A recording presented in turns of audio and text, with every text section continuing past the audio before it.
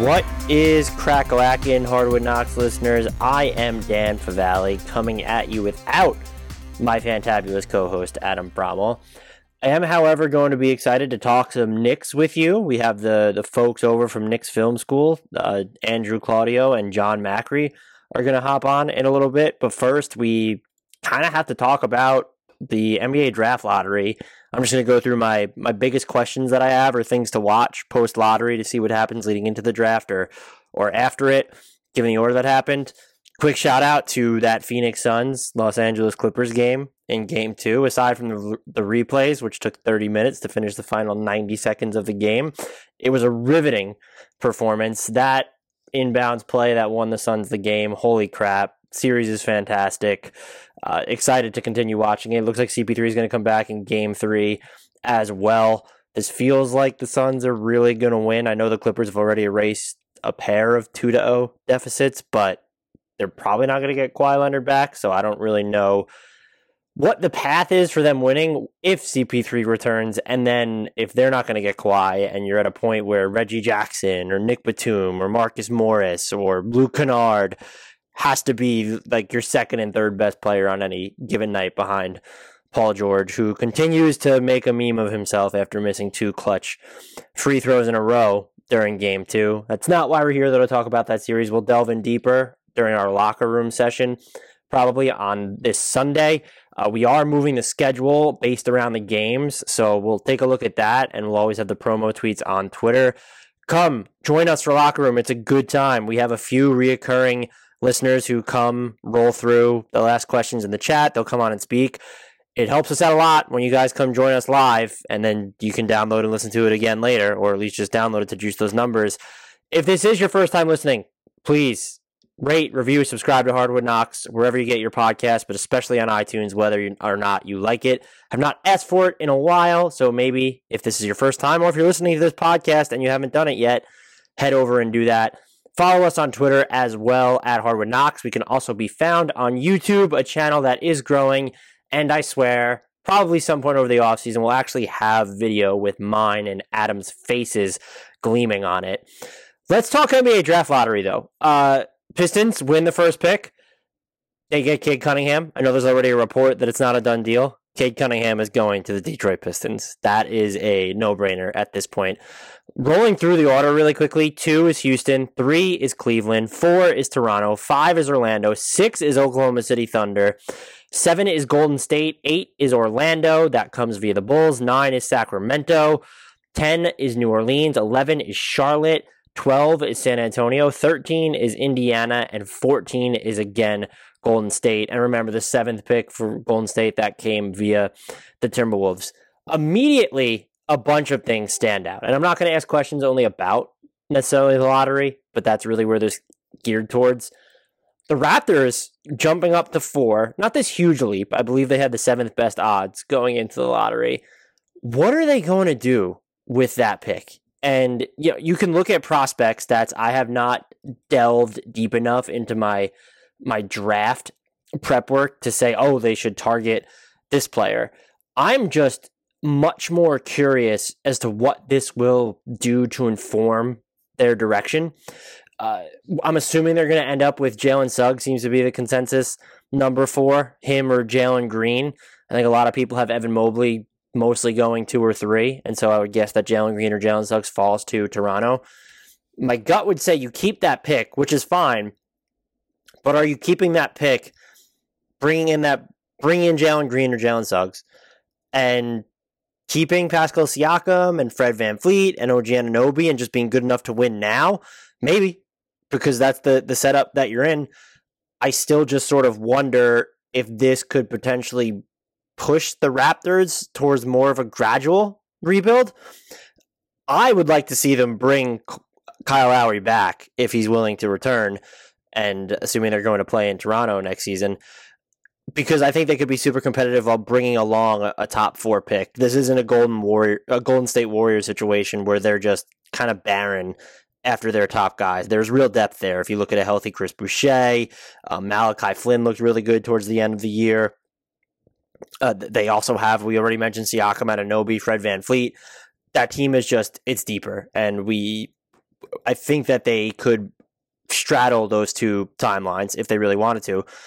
The other scenario would be, do you go nuclear and maybe dangle that fourth pick in a trade? Because this is considered like a 4-star potential draft, it sounds like right now. I can't believe I didn't even just mention Gary Trent Jr. It was also a restricted free agent. And so just all those pieces together. And then even like Yuta Watanabe showed just a ton during the regular season. Could you dangle that pick? Would you be willing to trade number 4 in this draft for Bradley Beal if you think he's going to re-sign? I mean, there's other moving parts to that deal. You're probably looking at Bradley Beal and number 4, maybe another pick, 2023, could be because it post-dates, as of now, his free agency.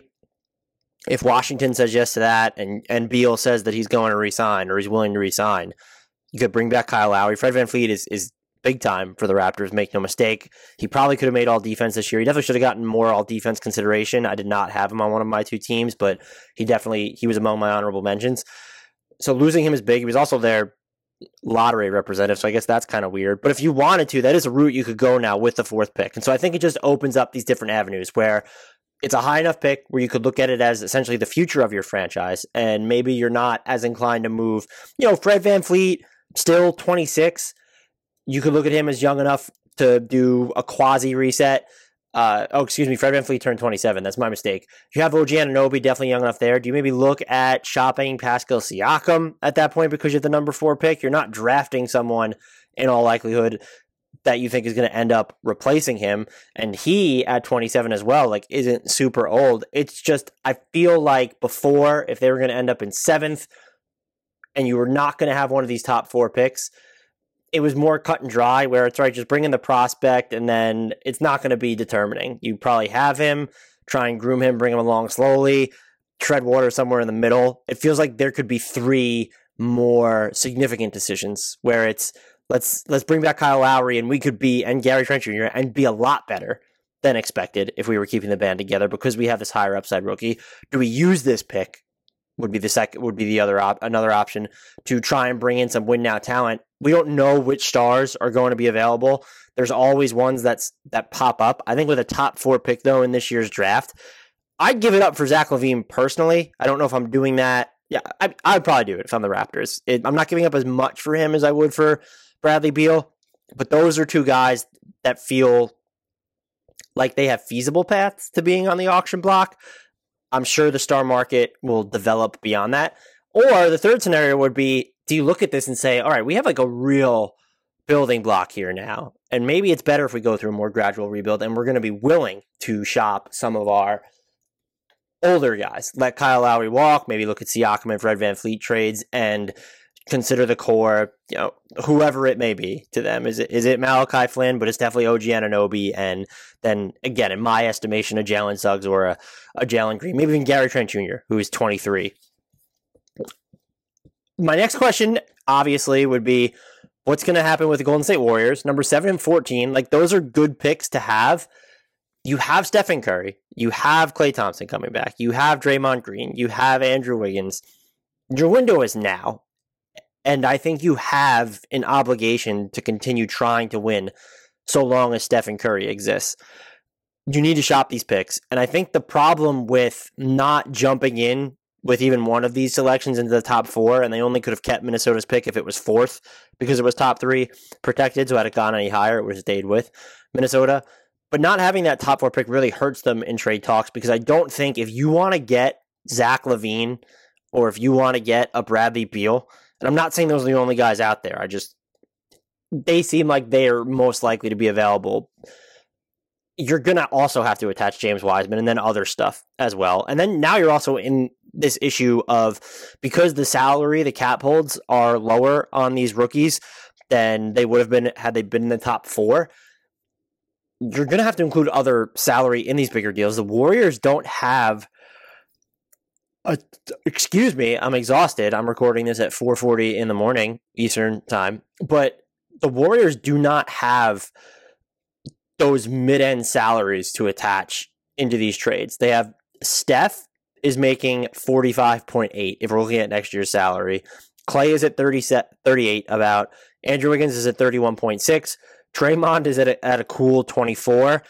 And then it drops off from there, where James Wiseman, as of right now, is actually their fifth highest paid player at 9.2. Kevon Looney is sixth at 5.2. He has a player option. So a lot of the things they do, if it's a Beal trade, just because Beal's salary next season is 34.5, you're either looking at, okay, Andrew Wiggins has to be included, or we're doing an Oubre sign-in trade. If you were going after a Zach LaVine, who I maintain is a good fit for this roster, a little bit more workable just because you have his $19.5 million salary, which is super low. So you can get away with Wiseman, Looney, then using this the number 14 pick, and you also have the number 7 pick, like using those as actual salaries. Trading them, you can come to an agreement whenever, we know how this works, but trading them 30 days after they sign their contract, and then other stuff. I just feel like the other stuff has to be more significant now because you didn't jump in the lottery. I honestly don't know what the Warriors will do. My guess would be that they probably don't make any significant splashes just because they seem to be very confident in their ability to develop these players. I don't know that they can do that while also juggling the attempt to reopen their title window. But they also have a low maintenance superstar in Steph, where he has his 3 titles, he has his 2 MVPs. It's not that he doesn't want to compete, but he might be okay with, I want to be a Warriors lifer, and he's not going to try and force their hand by using the threat of his free agency in 2022. By the way, he's extension eligible now, so he could say he won't sign one and then he'll leave. That would be wildly out of character, and that would just be absurd. So I don't know what players will be available again, though. That's what this comes back to, and it's sort of the same question with the Raptors too. Although the Warriors, there's more urgency there. It feels like there's more doors open for the Raptors because they don't have that top 5 player right now. You have, Siakam or Fred VanVleet. Like, those are guys that I think Siakam probably peaks as like, or already has peaked as like that top 20, top 25 guy. And then last season, he sort of dropped off after that. But for the Warriors specifically, shop the pick, plural, and other stuff. And you have to, I think now you're more likely, what does that other stuff look like? James Wiseman and number 7 would be my guess, are probably the 2 main attractions that are included in any deal. Whereas if you had a top 4 pick, maybe you get away with not including number 14 or not including Wiseman or not giving up as many future picks. And look, if I'm a team, I know front offices don't think this big picture because they don't have that type of job security. But if I'm a team, I'm looking at the Warriors' long-term future, the age, Klay Thompson, Stephen Curry, Draymond Green, all on the wrong side of 30. Yes, you could be sending them a really good player now, but unless you're sending them someone like who's super young, like a Shai Gilgeous-Alexander, who was a trade target I suggested for the Warriors, or if Karl-Anthony Towns decided he went out of Minnesota, again, I'm not saying he would, but someone who's like 25 or younger, you start looking down the line. Golden State owes a 2024 pick to Memphis. It's loosely protected, assuming it conveys. You go out to 2026, 2027. Shorting their future is not the dumbest decision in the world, because there's a chance that they might just be bad by that point. So if you can get some looser protections on that, and you're in a position where you're going to make a move anyway, I don't think that's a bad asset. And what the Warriors can also do is, by waiting to complete deals before the end of this draft, you can get this year's picks from them, and then also 2022. So that helps as well. And look, we've seen teams. You look at New Orleans with Jrue Holiday, and New Orleans with Anthony Davis, and Houston with James Harden. They've taken these far out future picks. It feels like these hauls for top, say, 25 guys. Jrue Holiday's probably right on the fringes of that. They're getting bigger. And it's a lot of it is because these are contenders that are going after these bigger names. The Warriors are in a similar boat where, yeah, if they got a Bradley Beal, I don't know that they're as threatening as the big 3 in Brooklyn. Overall, though, you expect them to be good in the interim. And so those future picks, and yes, the immediate ones, because they have lottery in this case, which Milwaukee didn't. The Lakers did have the lottery pick. Them jumping up into that DeAndre Hunter territory ended up helping out their trade package a great deal. That helps the Warriors' immediacy, but you do have to look at that down the line value. And I'm just very curious to see what winds up happening with their offseason. I'm also looking at teams that are, I probably say this every year, so I do not want to say that I think there are teams with more accelerated windows that are in the lottery. That's probably a thing I could say every single season. But you look at like Sacramento at 9, even New Orleans at 10, Charlotte at 11, the Spurs at 12, and the Pacers at 13. Like, those are 5 teams that I would assume have semi-immediate aspirations. The Spurs, I think, are the wildest card there, just because Greg Popovich is 72, and as long as he's in San Antonio, my guess would be that they don't go full tilt into a rebuild. They did hand out second contracts to DeJounte Murray and Derek White already. At the same time, they're at that natural reset point where you have DeMar DeRozan, Patty Mills, and Rudy Gay entering free agency. You already got rid of LaMarcus Aldridge. You can get, I think, I have them pegged at nearly $50 million in cap space if they want to max it out. So that's a ton of money that you don't want in this year's market. And so do you maybe prioritize taking on bad contracts that are going to be attached to other picks? Is that market even going to be booming when teams aren't trying to clear money necessarily for this summer? Or do you go the other route and say, well, we have this money, we're going to spend big on free agents? My point being, it would be uncharacteristic for the Spurs to make a trade or move out of number 12. But if there's still that push to make the playoffs, like, could that be in play? The Kings are another wild card because it feels like they're sort of in crap or get off the pot mode right now. They're so stuck in the sub-middle of the NBA that they need to pick a direction. Do you look at selling off Harrison Barnes, Buddy Hield? How much does Richaun Holmes' price tag factor into that decision? They have only early bird rights on him. And so effectively, I don't want to lose anybody in the salary cap minutia, they can pay him either around the league average salary or they have to dip into cap space. And so my guess would be that he goes for more than between $10 or $11 million, which is what they would be allowed to pay him before dipping into cap space. They don't have cap space right now, so you need to clear money. And if he leaves, you're a substantially worse team because he was there on balance, I would say second best player overall last year, behind De'Aaron Fox. Like, that was the only one that I look at who's better. Maybe Tyrese Halliburton has stretches of more impact. So do you lean into a rebuild and say, hey, we're just going to rejigger this around Fox, Tyrese Halliburton, we'll see who we get at number 9 as well. Maybe Marvin Bagley showed hints of like outside shooting again last year and sort of perked up at points. Do they view him as part of the core? Or do you maybe move number 9 and try and make that all-ish in play that we've seen Phoenix make when they went after Chris Paul? They didn't give up like this huge ransom. It was a matter of great opportunity for them. But if you want to be competitive and keep Harrison Barnes, don't want to get rid of Buddy Hield, if you actually want to be a playoff threat in the West, like, you got to stop existing in this sub-middle. You have to pick one way or the other. And so of these 5, we're looking at Indiana, San Antonio, Charlotte, New Orleans, and Sacramento. My guess would be Sacramento's the most likely to move the pick. I view them as a little bit less of a wild card for San Antonio because I can never read San Antonio, and most league insiders can't read San Antonio either. They just operate in total mystery. I would be curious to see what Sacramento could build with the number 9 pick. I don't view Marvin Bagley necessarily as a net positive asset right now, but if you're intrigued by what he can do in the open floor, surround him with enough spacing, he does have an interesting floor game. If you do believe that he can knock down standstill jumpers on long twos and even from 3, then yeah, his value butches up a bit. Could be something like, let's say, number 9, Marvin Bagley, Robert Woodard, and then a lotto protected 2022 first for Jonathan Isaac. Like, I think that level of player would be who they're looking at. I don't know that they can get into a big wig conversation, nor do I know that they need to. What is Bradley Beal doing for the league's worst defense last season? They have De'Aaron Fox, they have Tyrese Halliburton. Yeah, he really ups your offense. I mean, if Bradley Beal said he wanted to come to Sacramento via trade, but I don't know that they would be a team where I say Toronto or Golden State should go after Zach LaVine.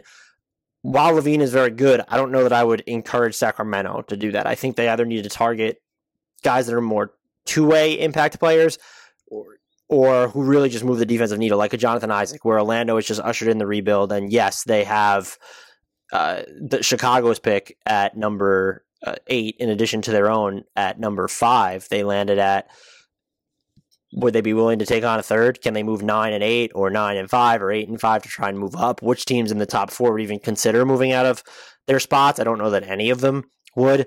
So there's moving parts there. I am curious to see what the Pelicans entertain doing. They probably just end up keeping this pick, but they do have some money that could stand to be moved off their books if they want to keep Lonzo and Josh Hart, and dangling number 10 to get off of Steven Adams or Eric Bledsoe, while bad form on its own. Maybe that's the ticket to building deals where you're actually bringing back positive value or impact players, and you're not just washing off money. Indiana, again, a team that feels like they should want to win soon. They're, you look at that potential 5-man lineup of Turner, Sabonis, Warren, Karis LeVert, and Malcolm Brogdon, didn't log a single minute together this past season. They could be really impactful. That's a nice, well-balanced team. It does feel like there's going to be some roster turnover there, whereas the offseason they finally break up the big man duo of Sabonis and Turner, and my guess would be that they trade Turner. Are you packaging him? How are you viewing that deal? Are you trying to divest him into multiple maybe role players and while lessening your payroll so that you can afford to bring back TJ McConnell and Doug McDermott without dipping into the tax? Or are you going to lean the other way? And is it, Miles Turner and throwing number 13 out there and seeing what that can get you, maybe in addition to some other stuff? You do have Aaron Holiday, Jeremy Lamb's salary makes for good matching fodder. So I'm so fascinated with a lot of those end of lottery teams. And one of my overarching questions for the draft this year is, let's start here. Let's get one more team specific question before I look at the bigger picture, maybe even two more. Chicago. This was a disaster for them. They had the top 4 protected pick they owed to Orlando. It's obviously conveying because it's going to number 8. You make that deal. I don't want to hear that this was about kind of moving past this season. You make that deal this season because you wanted to make the play-in tournament. I know missing Zach LaVine, I can't remember the moment. I think he had COVID, but he missed a couple weeks. That ended up hurting you. I understand that happened, but you missed the play-in, and then you sent out the 8th pick to Orlando. Yeah, you still have Vooch, but you didn't need him towards the end of this season because you didn't make the play-in. That was the whole point of that trade.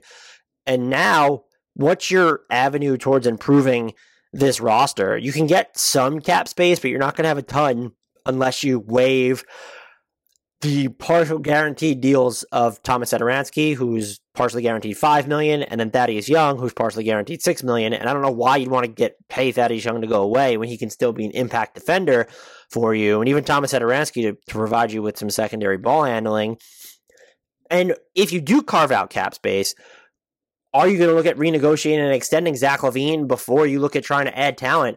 Yes. You can wait until, one, he's not signing an extension. It's going to be a renegotiate and extend where he can immediately increase his salary next season, what you need cap space to do, or he's going to wait to 2022 free agency where he will have max offers. And that's why you're not going to sign an extension that can only give him 120% raise off of that $19.5 million number next year, because he has the ability to make more than $10 million more than that as a starting salary in free agency. And if you don't renegotiate and extend him with your cap space, you risk losing him for nothing in 2022 free agency. It's really just that simple, assuming you keep him, because there's a chance you make the playoffs. The East is still open in that way.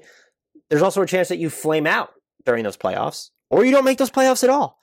And he just has eyes for another franchise. There will be teams with max room, teams that are better, closer to competing for a title or just going deeper into the playoffs. You really need to have a feel for what he's thinking.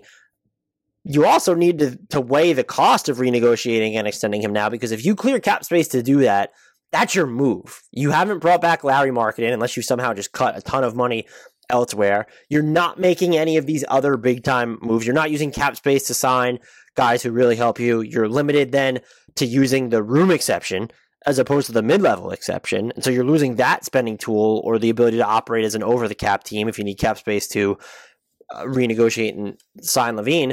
Is this Bulls team, as presently constituted, with a healthy Zach LaVine and Vooch, are they guaranteed to make the playoffs? And in that scenario, I'm assuming if you renegotiate and extend Zach LaVine, Larry Marketing is not back. I just honestly don't know. And so that's a team to watch, just because I don't think this has to be a matter of Zach LaVine asking for out. I think the Bulls, after that Vooch trade, are now confronting awkward realities following their failure to make the play-in tournament. And maybe this is all, maybe they go the other direction too.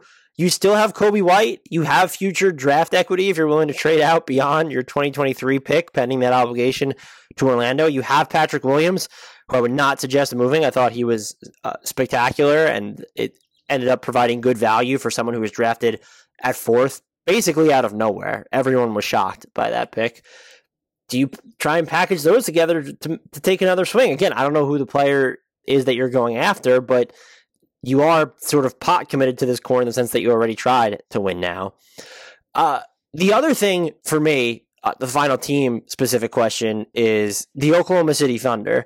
So they went into this with like a fairly good chance of having 2 top 4 picks, and you left with 0 top 4 picks. You still have 3 first-round picks, but 6, 16, and 18 just aren't as sexy. I feel like they're going to be active on draft night. Do they use 16 and 18 to move up? What can they move from there? Like, what is the team that's looking to divest into 2 picks? Like, is Indiana so concerned at their tax bill they would give you 13 for 16 and 18? Is that even worth it if you're Oklahoma City? They have so many picks moving forward. They're going to have some roster spot issues. And they might want to add talent via free agency. I think you have to bet against that, just looking at how many players they're already going to have projected to be on the roster next year. But it feels kind of unlikely that they're going to keep all 3 of those picks. Maybe one of them or 2 of them even as a draft and stash. That's always a possibility. But they're just a team to watch at this point. And they're projected to have a boatload of cap space this summer still. The Kemba Walker trade impacted that a little bit, but like, this is a team where if you're announcing all your own free agents, and this is while keeping like non-guaranteed deals for Kendrick Williams, Gabriel Deck, and Lou Dort, you can still get $37+ million in cap space. So if they want to take on money, they can do that. I've also wondered how they're going to handle the Shai Gilgeous-Alexander extension situation. It's either max him now, max him in restricted free agency, or do you think about maybe trading him to see what he can fetch? And the fact that you don't have those 2 high-end first-round picks now, does that make it more likely? Because you could look at some of those other teams, and while the Raptors among the top 4 squads are the only ones that can be billed as win now, I don't know. Detroit, not interested in Shai. Houston, I would guess, isn't interested in Shai. Cleveland, having Sexton and Garland, they're probably not interested in Shai. But Toronto or Orlando, it's just, or even look, Golden State, using 7 and just throwing them. You use 7 and Wiseman. Like, does that get you in the conversation for Shai Gilgeous-Alexander, knowing he's extension eligible? Is that something that the Thunder do? I'm not saying that they should. I want to make this clear. I would pay Shai Gilgeous-Alexander. I think he is a monster, and you just look at the improvement he made this season as being the primary engine of an offense and the efficiency that he carried. And he was almost 90% of his looks went unassisted, one of the highest shares in the league. So he is special, but he does have that plantar fascia issue. And while I'm not advocating for teams to save money, maxing out someone when you're still kind of so early in this rebuilding process, it can get a little bit awkward. Shai Gilgeous-Alexander is probably so young that it maybe doesn't matter to them. He is 22. He turns 23 in July. So, but the Thunder are just always a team to watch at this point. They already traded for Kemba Walker. Finally, overall, the question would just be, like, what type of trade activity are we going to see on draft night? As I already mentioned, Oklahoma City has 3 first-round picks. The Houston Rockets have 3 first-round picks. Sort of the product of these superstar trades is it feels like these draft picks have been condensed. And there are teams that need to win now where, they could agree to trades on draft night and then push the deal through when they're no longer future picks. So the Clippers can trade number 25. The Nuggets can trade number 26.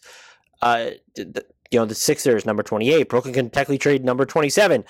Utah can trade number 30. We're going to see contenders be like sort of aggressive? Because I already mentioned like those back end of the lottery teams. What are they going to do? The Lakers, number 22, that feels like a potential chip that could be used where if they're trying to land a bigger name or even help themselves complete an eventual sign and trade, but that's not something you could figure out until free agency starts legally. Anyway, the Knicks have 2 first-round picks, number 19 and number 21 from Dallas. Is there a way to move up with those 2? How many spots are you jumping up? Like, is Washington giving you 15 for 19 and 21? Is that even worth it? And if you're the Knicks, you also have to weigh, having 2 first-round picks might not be just a bad idea because, yeah, you're good. You're really good this season. You still have to, and we'll talk about this in a few moments, there's the issue of sustainability there, and you do need to still be in talent acquisition mode. Maybe you get lucky and find, an Emmanuel Quickley type impact player in one of those picks. You're giving yourself 2 bites at that middle to the end of the first round apple to nab someone who could be part of next season's rotation, which is important. You're not looking for a 10 star prospect. They don't have one of those. RJ Barrett comes pretty close. He's their best chance at having one. I do think he's a legitimate option there. We just need to see what he looks like with more on-ball reps as a creator for himself on off-the-dribble jumpers and as an initiator for others. But there feels like we could be set up to see a bunch of action on draft night towards the latter end of the draft. I don't know, looking at the top, if we'll see as much. That might just hinge on the Warriors and how aggressive they're going to be on the trade market. And maybe that's just not something we even see until later on in the offseason that develops. But those, at number 7, it's less of a consensus there. So you probably want to be making sure that you're picking for the team that you're eventually completing a trade with. But just teams that have those multiple firsts, Oklahoma City with 3 total, 2 outside the lottery, the Knicks with 2 outside the lottery, the Rockets with 3 in total and 2 outside the lottery, and then just those contenders. Feels like we might be set up to see a lot of movement on draft night, the type that you can't really see coming, the deals that are going to come out of the woodwork. I have talked enough about this, though. If you have any thoughts about the NBA lottery, feel free to throw them at Hardwood Knocks on Twitter. I'm at Dan Favale, Favale. Without further delay, though, let's get to talking some New York Knickerbockers basketball. We're looking at their offseason, talking a little bit about this season and whether the view of it has changed after they flamed out unceremoniously against the Atlanta Hawks in round 1. Free agency targets. We're talking a whole bunch of stuff. RJ Barrett's development, Mitchell Robinson, Julius Randle. It was really fun. So let's get to Jonathan Macri and Andrew Claudio of Knicks Film School. What is crack-a-lackin', Hardwood Knocks listeners? I am Dan Favale coming at you without my treacherous co-host, Adam Frommel. I am, however, super pleased and excited to be joined by the folks from Knicks Film School. We have Andrew Claudio and Jonathan Macri. You have heard their Twitter handles in the intro that I just recorded before we actually dropped this podcast. So check them out on Twitter and be sure to check out the Knicks Film School podcast. That's spectacular. I was on it once for some reason. I think they were slumming it that day, but it was a lot of fun. So check them out, YouTube, where all your podcast players are. They have the Knicks Film School letter. It is dope as F. Gentlemen, how are you doing today? John, you go first, because this is actually pretty funny. I got top billing on this, and John is like the face of the Knicks Film School podcast. So I go alphabetical order. I have fair. Notes here. So Andrew's been coming for the throne for a while. I know it's part of his grand master plan. Listen, you are Stringer Bell. I am Marlowe, and that is a reference you don't know about because you've never seen The Wire. I know enough. I've read enough Bill Simmons columns over the years to get the reference. Mm-hmm. I'm well. I'm enjoying the off season. It's weird that we're recording this on lottery night. It's very strange for me to sit here and be like, I don't really care what happens. But it's a good strange, I'll say that. Top billing Andrew, how are you doing? I'm good. I echo about lottery night that for once I haven't cared what time is the lottery. We're not planning any content around the lottery tonight. We're from 2 years ago. We pretty much shut down a bar in Midtown Manhattan with the largest capacity crowd that ESPN came because it was the Zion draft, and just 2 years later, I might not even watch it. It might be driving while it happens. I'm sure I'll have interest in it, but it's weirdly a optimistic time for Knicks fans. Among the 3 to 7 listeners we have, I think 2 of them do know that I am like a deadingly disenchanted Knicks fan, is how I classified myself. I do cover the league at large for a living, but it's nice to not have any sort of emotional investment in what happens because I like to root for chaos. But when the Knicks are involved, you want them to get Luka, you want them to get Zion, and there's a part of you that dies inside a little bit each time when they don't. So I'm still gonna watch because I have to, and also it's fun, and I'm ready for the scenarios of 1-4, 2 teams having 2 of the top 4 picks maybe. But I'm with you too. It's exciting that they're not in the lottery, but I feel like there are still so many questions about their future, despite them like really blowing expectations out of the water. Where for me personally, and I don't know how you guys feel about this, the Cinderella-ness of this past season has kind of faded for me, where I think they are in a much better position, and it feels like there was this real cultural shift. But I'm also not fully confident that they're going to keep bringing this thing in the right direction. And I'm just curious as to where you two stand following everything, the regular season, what happened in the postseason. Did that, the way they flamed out against the Hawks, the way that Julius Randle played, did that change the way you feel at all about either one this season or two, their outlook?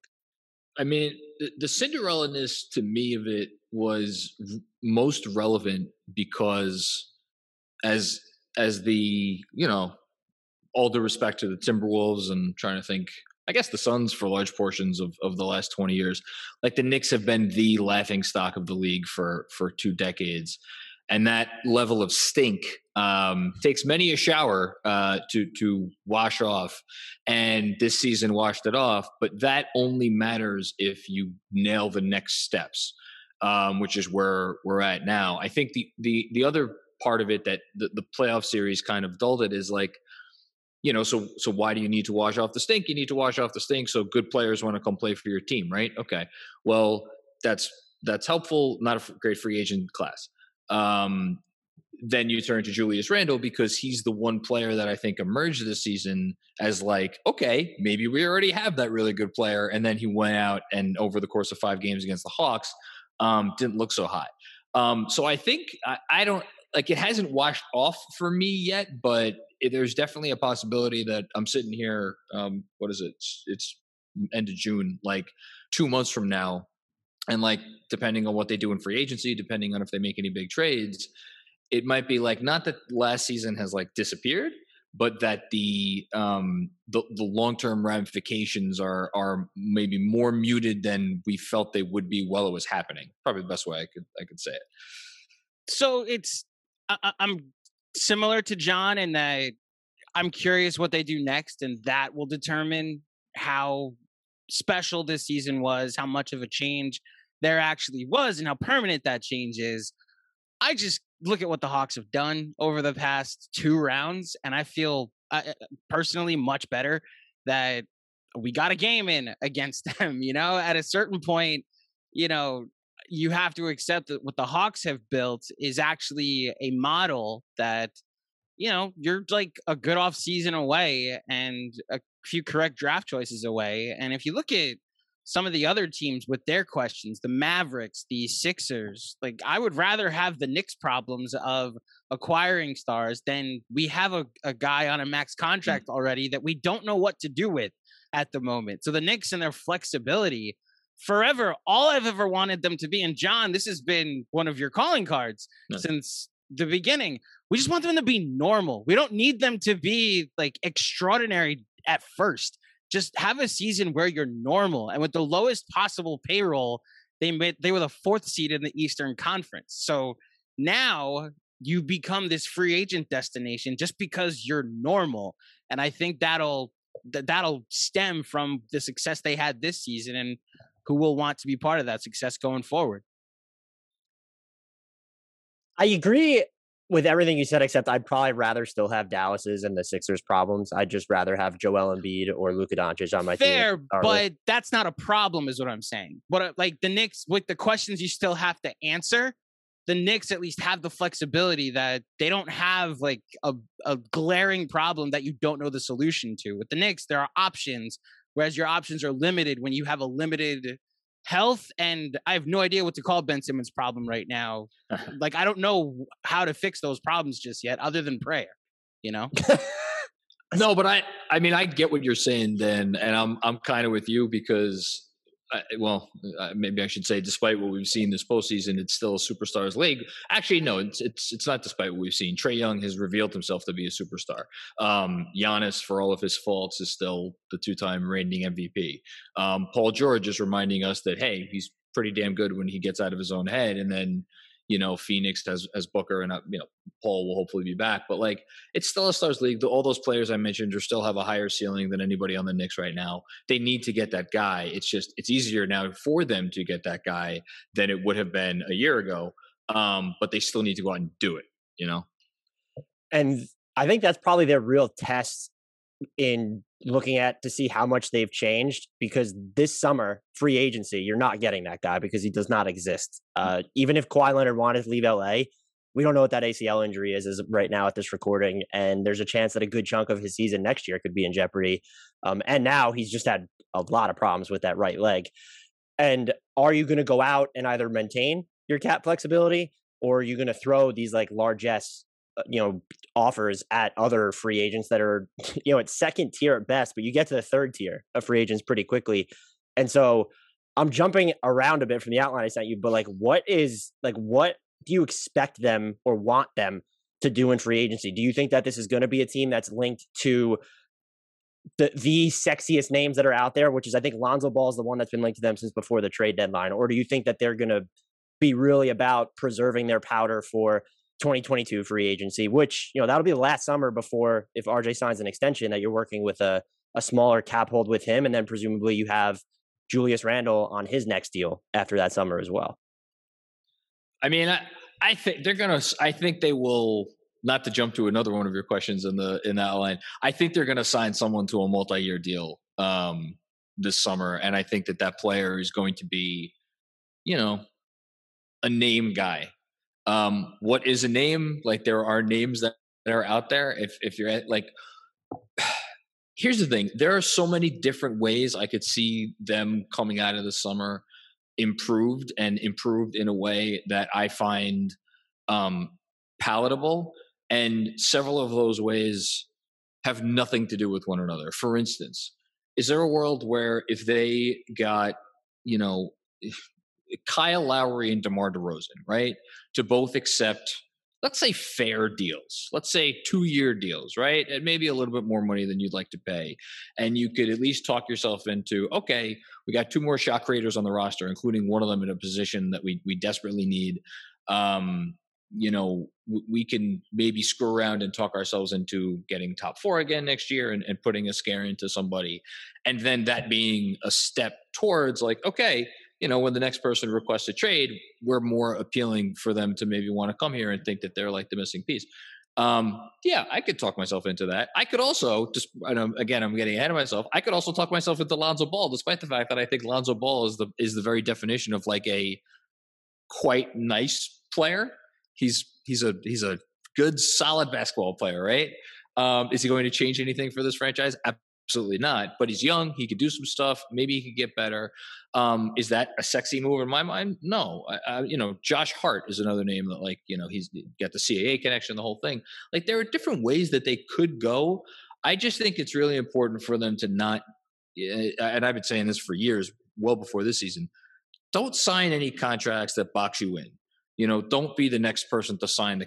Not that there is really necessarily a Kemba Walker contract to be signed this offseason, or an Al Horford contract, or like some of these terrible deals we've seen signed. Like, don't sign that deal. As long as you don't sign that deal, I could live with famous last words. I could live with almost anything else that they did. One thing that I think we've preached a lot on our pod is just like, whoever you sign, if it's not like a Lowry or a DeRozan or someone that is here for like a win now temporary thing, is like in Lonzo's case, as long as the contract is tradable, then I can't really argue that it's a bad contract. It's the reports out there of like 4 for $100 that were ridiculous that would be a bad move. This might just be from going, I mean, Dan, you're a Knicks fan, so you'll understand this, but also as a Mets fan, I understand what incompetence looks like. Just having a front office that seems to know what they're doing and walked away from Gordon Hayward when the price got too high, walked away from other potential trades or free agent signings, but when the cost got too high, like having the structure in place, they kind of have my full trust on this. And like John said, if it was Lowry and DeRozan and we're just getting the 2017 Raptors back together, awesome. If they do pull the trigger on a superstar thing and go after Dame or one of these other big stars that forces their way to the Knicks, and that's an element of this that I've been thinking of as far as like, do I see whether it fits or not? the Heat had no cap space and no ways to acquire a star, and Jimmy Butler just found his way to the Miami Heat. If a guy wants to come play in New York, he will end up on the Knicks. Like that is how this league works. The players control everything, and it's why I have much more confidence now that they have this front office in place, especially more than I did 2 years ago, the last time we had a big offseason full of stars moving places. Yeah. I agree with I'm a big fan of create cap space when you need it. Mm-hmm. Like, especially if you're a team that still wants to be good. Where I might waver on the faith in the front office is I feel like the decisions they made last summer and the extent to which they were involved with Gordon Hayward was worrisome to me to begin with, but they did walk away. I think it's a lot easier to do that when you're coming off a season in which you won at a, 25 win pace versus a 47 win pace or 48 win pace, whatever they're at this year. They've had that like taste of success. And I worry about Tibbs like barking in the front office's ear about wanting more talent there. That being said, I think I would spend multi-year money on a guy like a Josh Hart, where it's plug and play, helps you on defense, helps you space the floor. I do want to ask you about Lonzo quick before I ask what would be your ideal targets for outside of Lonzo. What is like you mentioned 4 and 100. I think he's very likely going to get at least 4 and like 84. I feel like is going to be his minimum. Is that money you're willing to give him, knowing what you know? I think he's become more plug and play on offense than people give him credit for. I don't see the ability for him to drive in actual offense. He just doesn't have that half court, I don't want to say feel, but that attack mode. He just can't shoot on drives. He's not going to run pick and roll. And this team needs that. We saw how important Derrick Rose was to them this season, which, look, fantastic. But the fact that you needed Derrick Rose to be that good in the year of 2021, that scares the hell out of me. And so I'm just curious as to what would be your walk away price with Lonzo Ball, or do you just not even, if you had your druthers, do you just not even think that should be someone who's close to the top of their free agency list? It's such a tough question to answer because if he's not at the top of their free agency list, who should be? And then you're gonna ask, okay, well, if it's somebody else, well, what are they getting? It's like, all things being equal, would I rather spend 4 years and $84 million on Lonzo Ball or Spencer Dinwiddie? 4 years and $84 million on, and not saying that these guys are necessarily in the same price range, but like, Norm Powell is another guy. And then you talk about some of the older guys. Like, I completely agree with everything you said on Lonzo. We're completely on the same page as what kind of player he is. I think there is still maybe some shooting upside there. And I wonder if there's a little bit of pick and roll upside as well. I mean, it's funny to say that about a player who is now entering his 5th season. Like, you should know what this player is already. At the same time, he spent his 2nd year in the league on the same team as LeBron James, and he spent his last 2 years in the league on the same team as Brandon Ingram and Zion Williamson. And obviously he was with Ingram, before that in LA. I guess if some coach like Tibbs came to him and like, look, I need you to do more stuff. Like, what can he do it? On one hand feel like maybe that's not necessarily what he wants to do. I'm also not willing to say that he can't do a little bit more. So I guess it's funny, I'm not in love with Lonzo, and at the same time, I'm like, I like Dinwiddie. Like, Dinwiddie's kind of always been my guy. I'm a big fan of Spencer Dinwiddie. The injury is what the injury is. Hopefully he'll be all right. But again, it's like, okay, you're going to sign a guard who we know can't really shoot. That's great for the regular. I think they'd be fine in the regular season with Spencer Dinwiddie and maybe even a little bit in the playoffs. But I think we're seeing now in the playoffs, it's like defenses will figure out a way to make that weakness, like exploit it in a large way. So how many years do you give that guy? How tradable is that contract? Like at least Lonzo, I know if we sign him, I'm pretty sure he's always going to be an asset as long as it's not too much higher than the number you said. So that's kind of my take on my lukewarm take on Lonzo. So there's 2 sides to this for me. One is the restricted free agency part of this, and the recent article in The Athletic. The 4 for 84. Yeah, I think I'd learn to live with it. I'd talk to myself into Tim Hardaway being such a ringing endorsement. Oh, but you if he's productive, then I'll figure out a way to be like, okay, like who else were they going to pay? They improved the team. I just think they're going to have to overpay for him because of what Zion has said, like, they're going to need to try and keep him happy while he's in New Orleans. And by all accounts, he would like to have Lonzo Ball on the team. So if 4 for 84 ends up being the number and they get him for that, I'll live with it. There's a second part of this that like the worst thing that happened to the Knicks in the playoffs was like seeing how Reggie Bullock couldn't take advantage of Trae Young. Yeah. And now every Knicks fan is like, we need a guy that can take advantage of Trae Young. We need a guy that can dribble. And it's like, or you play a different team in the playoffs next year and Lonzo's actually helpful in that series. You shouldn't just look to beat that one team and that every year you're going to have the same type of playoff series. And I think Lonzo, if you look at him as a replacement for Bullock and not your point guard of the future, that's actually a like he's a solid perimeter defender. He's a solid passer. If you're looking at him as somewhat of a combo of what you got from Alec Burks, so I think Alec Burks is much more dynamic offensively, and then a replacement for Reggie Bullock as a shooter, like Lonzo's up to 38% from three. I don't see how that's a problem. And then you can still go shopping for a point guard. So as far as the number is concerned with Lonzo, I think whatever the Knicks offer, the Pelicans will match anyway, just to keep him happy, unless they get ridiculous with it. So 4 for 84, to get back to answering your question, would be the number. And I'm curious to see if that even gets it done.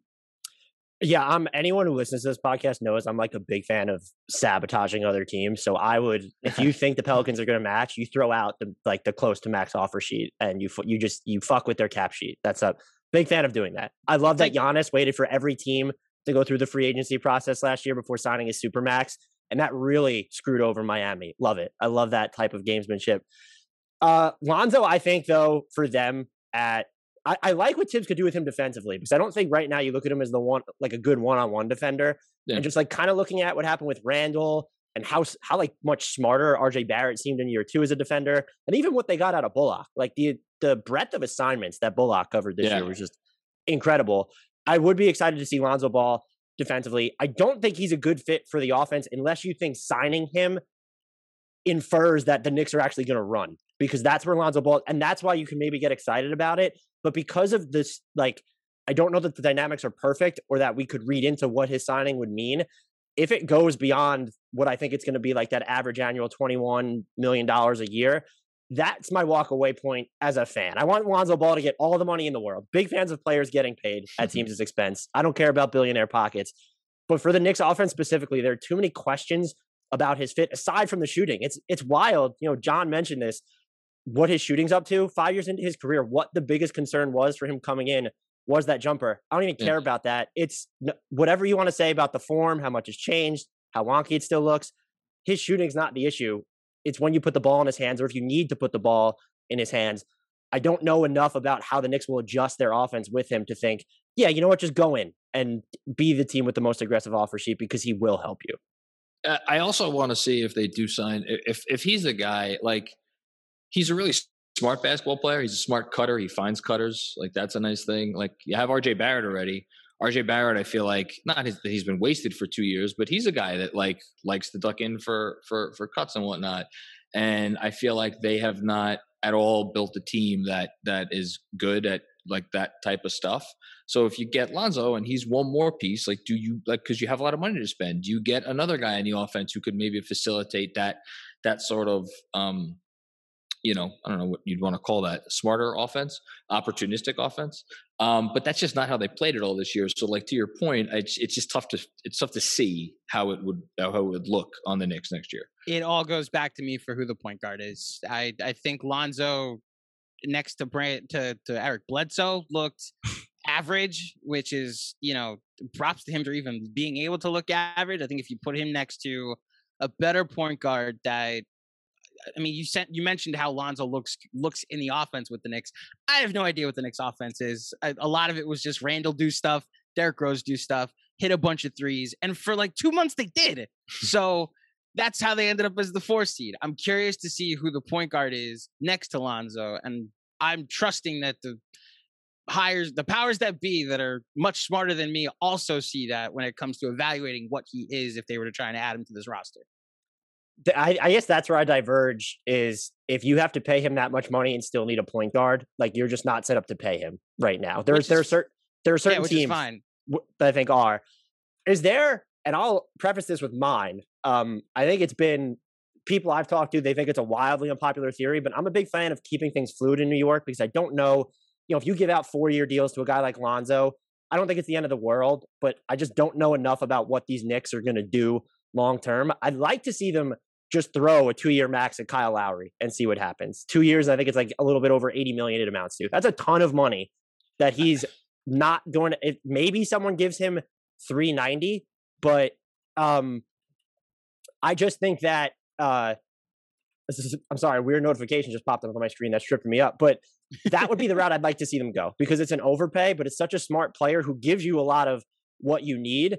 And you do keep things fluid where in 2 years, when RJ Barrett's next contract starts, when Randall's in, year 2 or year 1 of his next contract, whatever it's going to be, you're still in position to change up some things. Where I do think if you went aggressively after a Alonzo Ball, or maybe they just don't want to go aggressively after anyone, you might be pigeonholed into something else. But I'm just curious as to alternatively, what's your, 1 or 2 free agents? And I'll start with you. Let's throw it to Andrew first this time. Is there like a guy out there that you're really hoping to see them go after? You said the guy Lowry. I don't know about 2 for 80. But you wouldn't just give him a 2-year max and it's like, then that's your move though, because then what else are you doing to improve the team? Like the roster you want is not one that just is going to be the 4 seed. You want to be able to see a path for this team to get better. There's also, and this is where him getting 2 for like 60, 2 for 50 even would be the path, because you'd like to think that like RJ Barrett's going to take a step. Emmanuel Quickley is going to take a step. You want like the perfect scenario for me is Derrick Rose comes back, Luka Vildoza is the real deal, and then Quickley takes more of a more prominent role in the offense. I have no idea if Tibbs would ever trust the keys to the car to a 22-year-old like that, but is that what you're thinking Lowry will command, like 2 for 80 over 2 years, or is that what you think the Knicks should do? I think try and for him to go to a sure team I think for him to go to a team that's a fringe contender, not an actual contender. I think that's the type, like you need to blow if it doesn't take that much, no, don't give it. But if if he prefers the Heat or sign and trade with the Sixers, and there are probably going to be teams that are dangling the 3rd year, which is, I guess, at a lower average annual value is fine. But like, then you're in the process of, if they're offering, let's say 3 and 75 or 3 and 80, because I do think that he could get to, I think he's going to take at least 20 million a year. You then have to blow those offers out of the water. And I'd rather deal with a 2-year max cap hit if I'm the Knicks than like a 3-year one at 25 or more $1 million. Then I don't know how popular this is, but especially after the injury concerns we've seen in the playoffs. But if you're going to throw 40 million a year at somebody and that's the plan, it's Chris Paul. Like I'd rather bring the point guard in here and have him play in New York with his former agents. And that's like, why can't the Knicks be what the Suns were this year? Probably because Devin Booker isn't on the Knicks, but the point is, why can't he elevate the ceiling of the Knicks the way he's done every single team he's ever been on? I almost wonder, look, I'm not saying Kyle Lowry is Chris Paul, but I do think this past year with what happened to the Raptors, I mean, I felt like I personally didn't pay enough attention to the fact that they were playing in a city that was whatever in Tampa, yeah, 2,000 miles away, whatever it is from 1,000. I don't know, my geography is terrible. But like they clearly had the season from hell, and if you look at how they operated down the stretch of their season, organizationally they were fine with like we're just gonna like try to get as good a pick as we can and wipe our hands of this thing. I think it's caused us to maybe not forget what Kyle Lowry is, but like if you would have said before the season. If you would have asked the like Chris Paul or Kyle Lowry question for, who would you rather give, 3 guaranteed years to following this season, I think, based on maybe some of the injury stuff with Paul, you would have at least thought like had a discussion with yourself in your head. You probably would have still picked Paul. And now obviously Paul has led the Suns to the conference finals and Lowry didn't even make the playoffs. Like if I could get Lowry for 2 for like 55, which is what personally I think you can get him for in New York, maybe 2 for 60, that elevates your ceiling, I think, so much more than any other single free agent signing you could make this summer. And then if you could just add like one more semi-dynamic piece, even if it's like maybe potentially through the draft, like I don't know who that other piece is. Oh, maybe it's Josh Hart. Speaking of things that were recently said on podcasts. But like, yeah, I'd be cool with Kyle Lowry. I love Kyle Lowry. Kyle Lowry, like, how many times last year were we all sitting here and we're like, if the Knicks had a real point guard, they'd be a 50-win team. That's the thing about Lonzo that I think also gets lost is literally anybody but number 6 is an upgrade over what the Knicks have. So as a result, I think Lonzo for 4 for 84 is like, well, he's not number 6. Can't be the evaluation of why you do it because like John isn't number 6. And there were moments where I think you could have put up, if not better, at least the same production as number 6 last year. Yeah. When you look at their own free agents, and I think this is probably something that's just undercovered about them, everyone assumes they have all this cap space, and like they do. And the cap holds on these guys aren't huge, but you do have, I would say, 2 fairly important free agents in Alec Burks and Nerlens Noel. You don't have bird rights on. It's like that's going to, based off what they were paid this year, it's going to probably take cap space if you want to re-sign them. You also have Reggie Bullock. You have early bird rights on him. I think he gets the full MLE from somebody, which would then lead me to believe that they're going to have to use cap space to re-sign him too. You do have Derrick Rose, which he's going to command less than his cap hold, or maybe right around his cap hold. But is there, of that group, of their own free agents, who do you, John, view as the most must keep? I will preface this answer by saying it obviously it depends on what else they do, but on the surface, it's obviously Derrick Rose. He was, if they didn't have Derrick Rose in these playoffs, they would have gotten swept and with an average margin of defeat by 20 points. He was the only thing that was keeping them in a lot of those games. And he was there. I mean, if you look at the on-off numbers, he had the best on-off numbers of last year. He is so important to everything that they did in terms of juicing the offense. Like the difference between the first half of the season and the second half of the season was there were so many times, over the first 40 games or so where you just like, how is this team scoring another bucket? Like with all due respect to Julius Randle. And then Rose kind of helped solve that problem.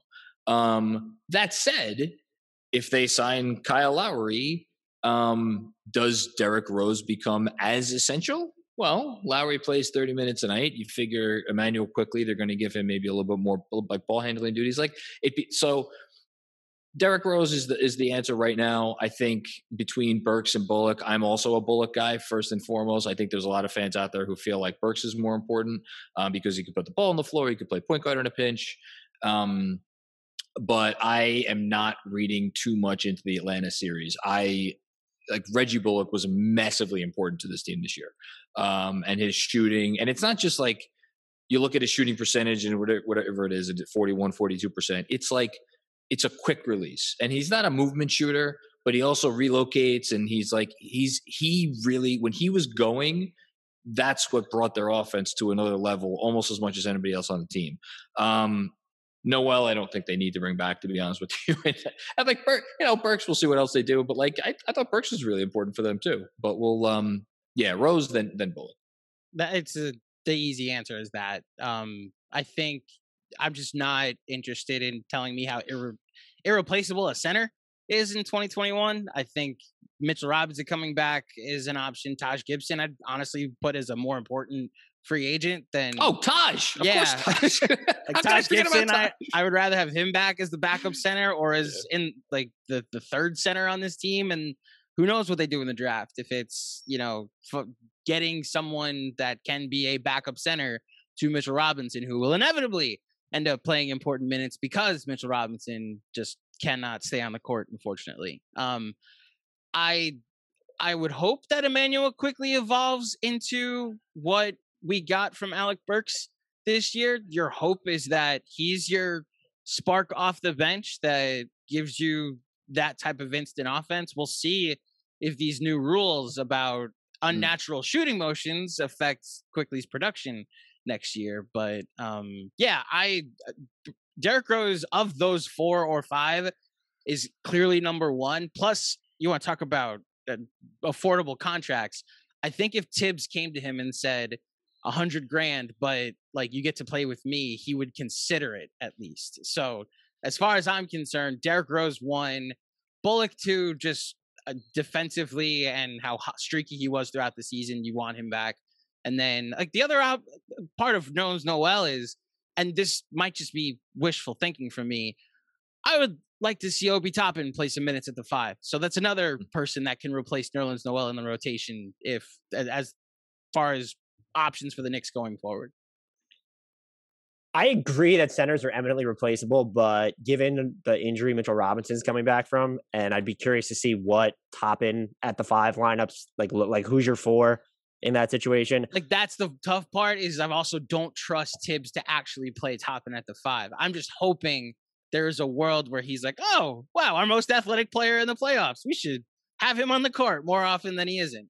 Yeah, I mean, look, he played night and day. When you look like the last, like, I don't know, few weeks, months of the season, like he just looked like a player who understood how to play in the NBA. Yeah. So I hope he gets more minutes for them. I just had a point guard with him. He finally had a point guard with him, you know?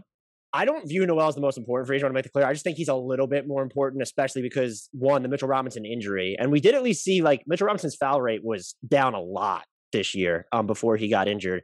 Yeah. So that does concern me. Mine's actually Bullock is the most important free agent to me because I view him as a fit for whatever iteration of this team comes next. And you guys already mentioned with the defense. And the thing that about his shooting, and there was kind of like a turn towards the middle of the year where like the volume just went through the roof. And I think that's important for a team that I think needed to shoot more threes. And I also don't want to be in a position.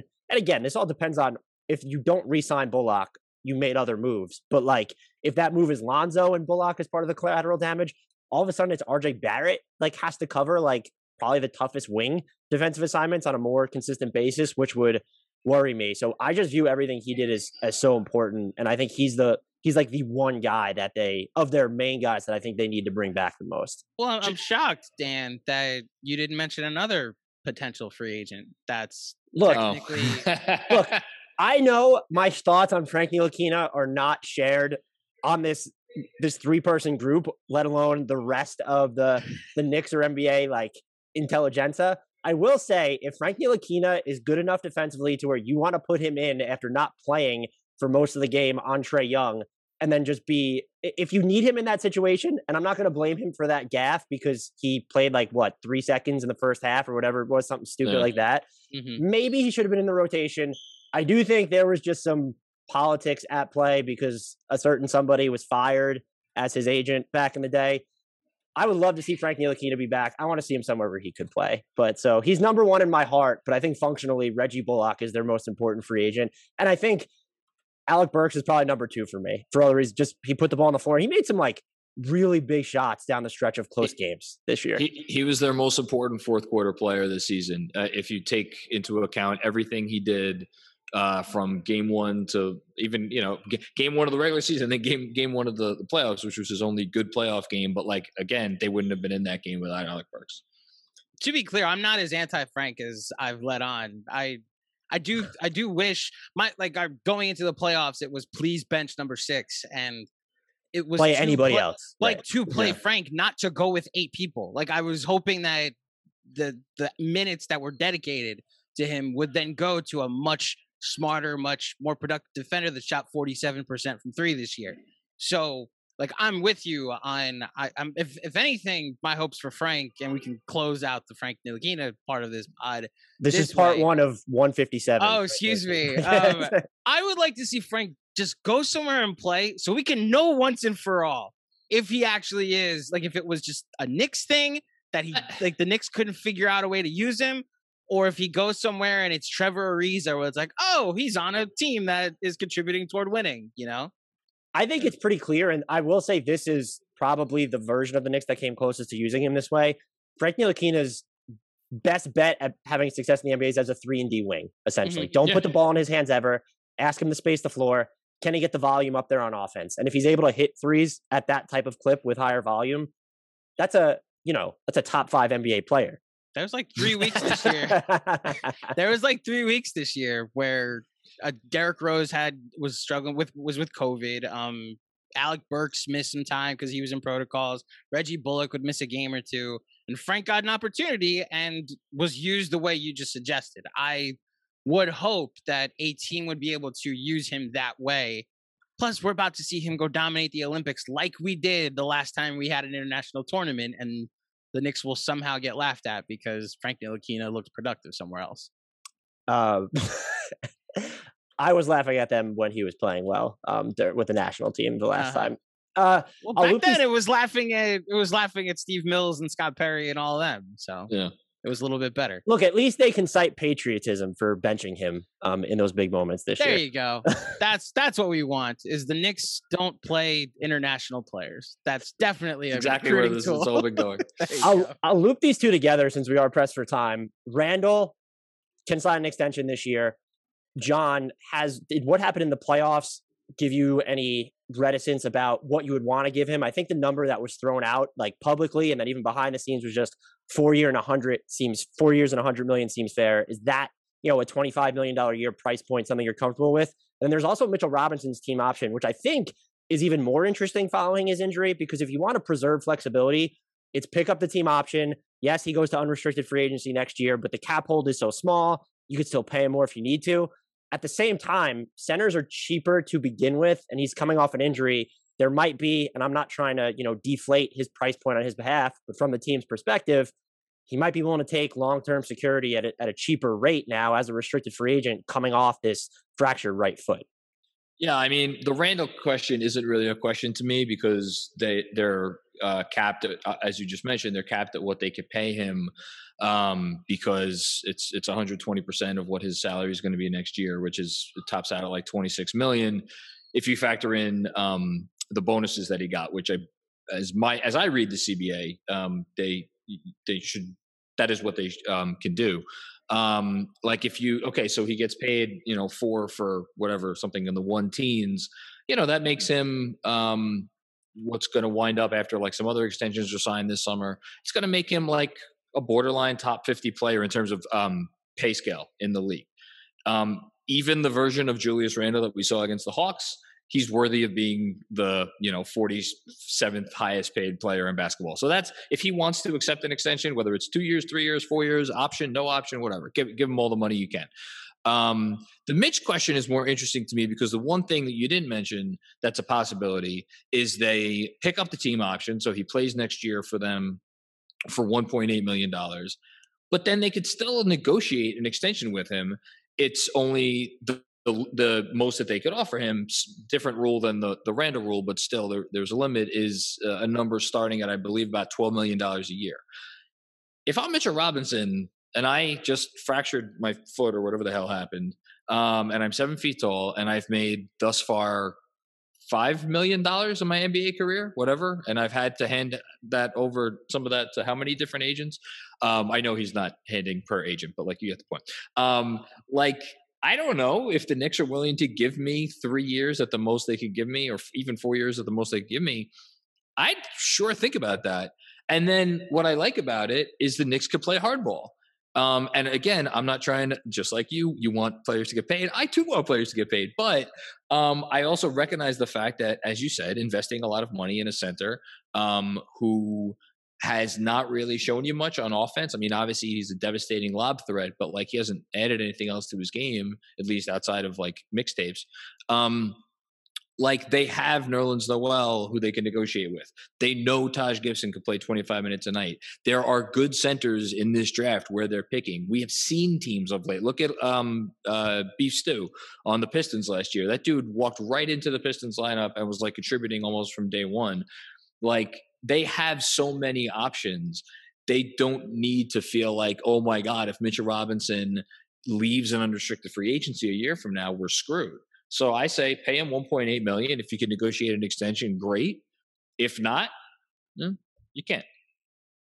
So as far as Randall goes, I'm big on sample size, and like there were stretches this year where, like, I'm looking at his game log now to find a specific one on the fly, but I would just tell you there were stretches this year where he had moments like he did, or like 5-game stretches where he couldn't make a lot of shots. And because the Knicks were so ISO heavy, it was tough for him to really get going. I do not. My thoughts on him just haven't changed because of 5 games. That's just how I operate. The much larger sample size of the regular season tell me that this is a guy getting better. This is a guy that likes to work on himself, work on his game. And my trust is more that the Knicks see that and will look to find better pieces around him that complement him and will help him get better that way. If he will take the extension that we talked about, I absolutely give it to him. I don't think he will, which is, a bigger conversation. Mitchell Robinson, John said everything I would have said. I think having him come back and then talking to him about an extension is the option.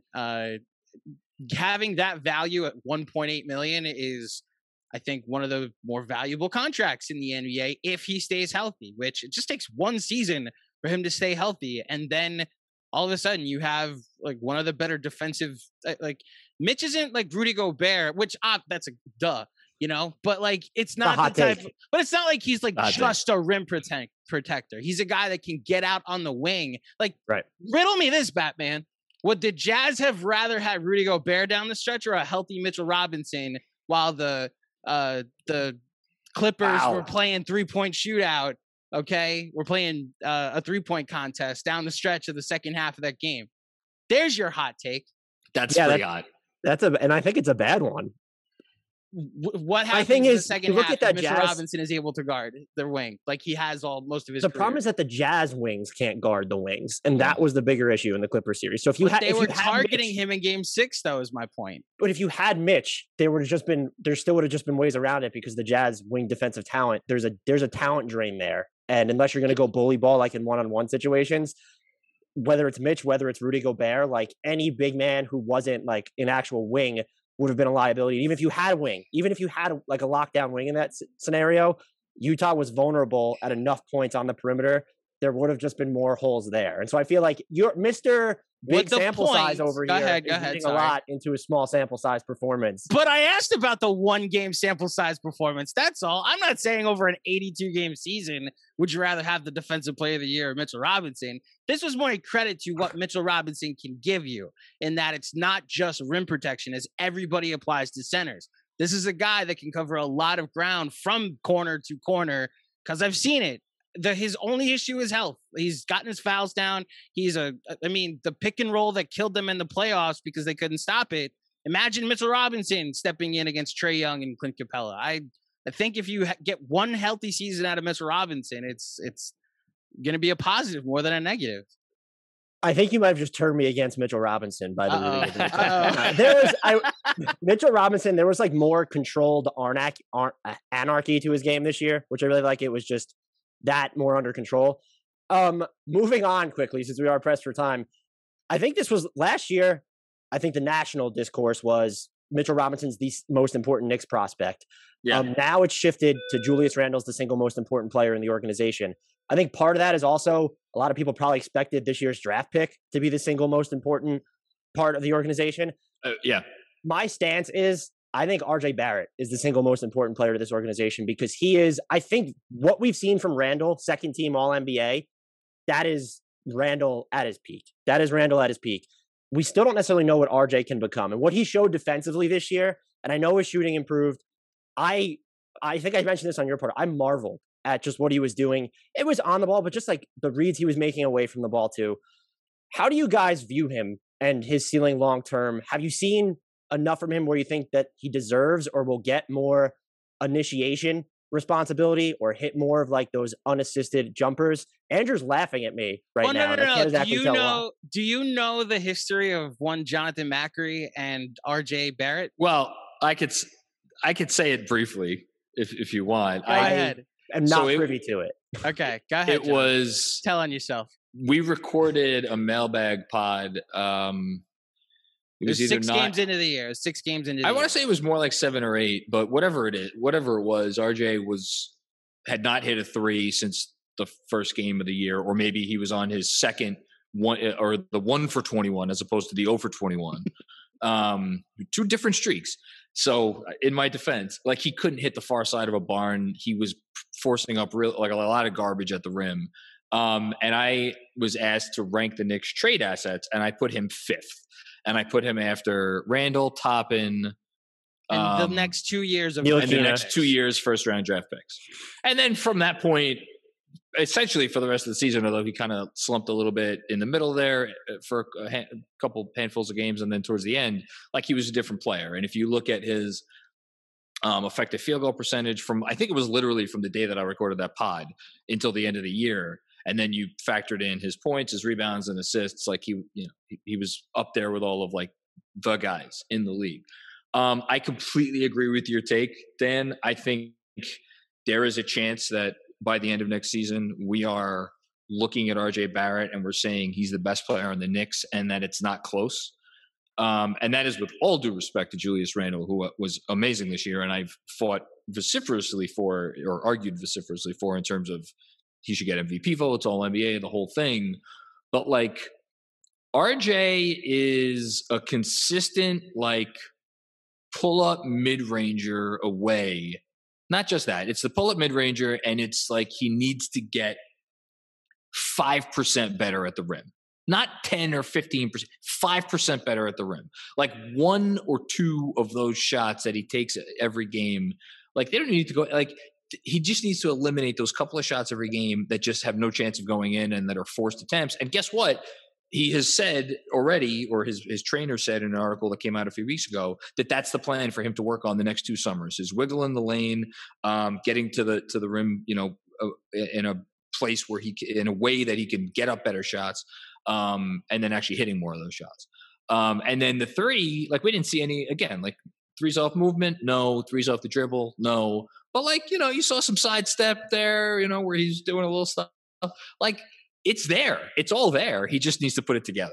I'm so excited to see what he is next year. And then just since that was our last question, I just want to say, because we haven't mentioned his name, Obi Toppin, I can't, other than RJ, he's the guy I'm most excited about to see next year. He's another guy I think could take a big leap between now and next season. Yeah, I echo everything John said. I just wanted the hilarity of the shit John had to go through once he dropped that mailbag pod. And in the moment, I remember editing it being like, either he's really right and this is depressing, or this is going to come back to bite him. And then later in the year, when he was asked to re-rank them, he was like, I never said he was that low. And I intentionally put into the clip that we posted on social, like recorded on January this. And John had to live it down. I did. RJ Barrett has done nothing but improve since he got into the NBA, and a lot of his rookie season struggles I attribute to the fact that David Fizdale was here, that there was 7 power forwards on the team that needed the ball, and he was just asked to stay in the corner. And this year he showed that when he has the ball in his hands and when he stays in the corner, he can be productive. And I, as John mentioned, am excited to see what that next level of improvement looks like next season. The few sidestep 3s that he hit made me excited. I'm more, when you look at the cadence of his game with the ball in his hands, I think there's a chance he becomes a really, really good playmaker for others if you give him the opportunity to do it. Yeah.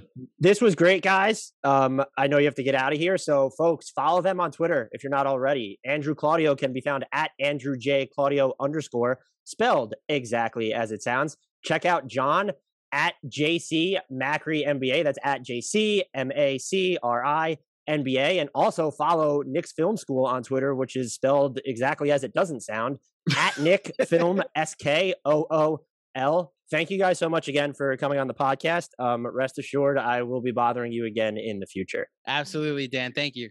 Can't wait, Dan. Appreciate you having us on.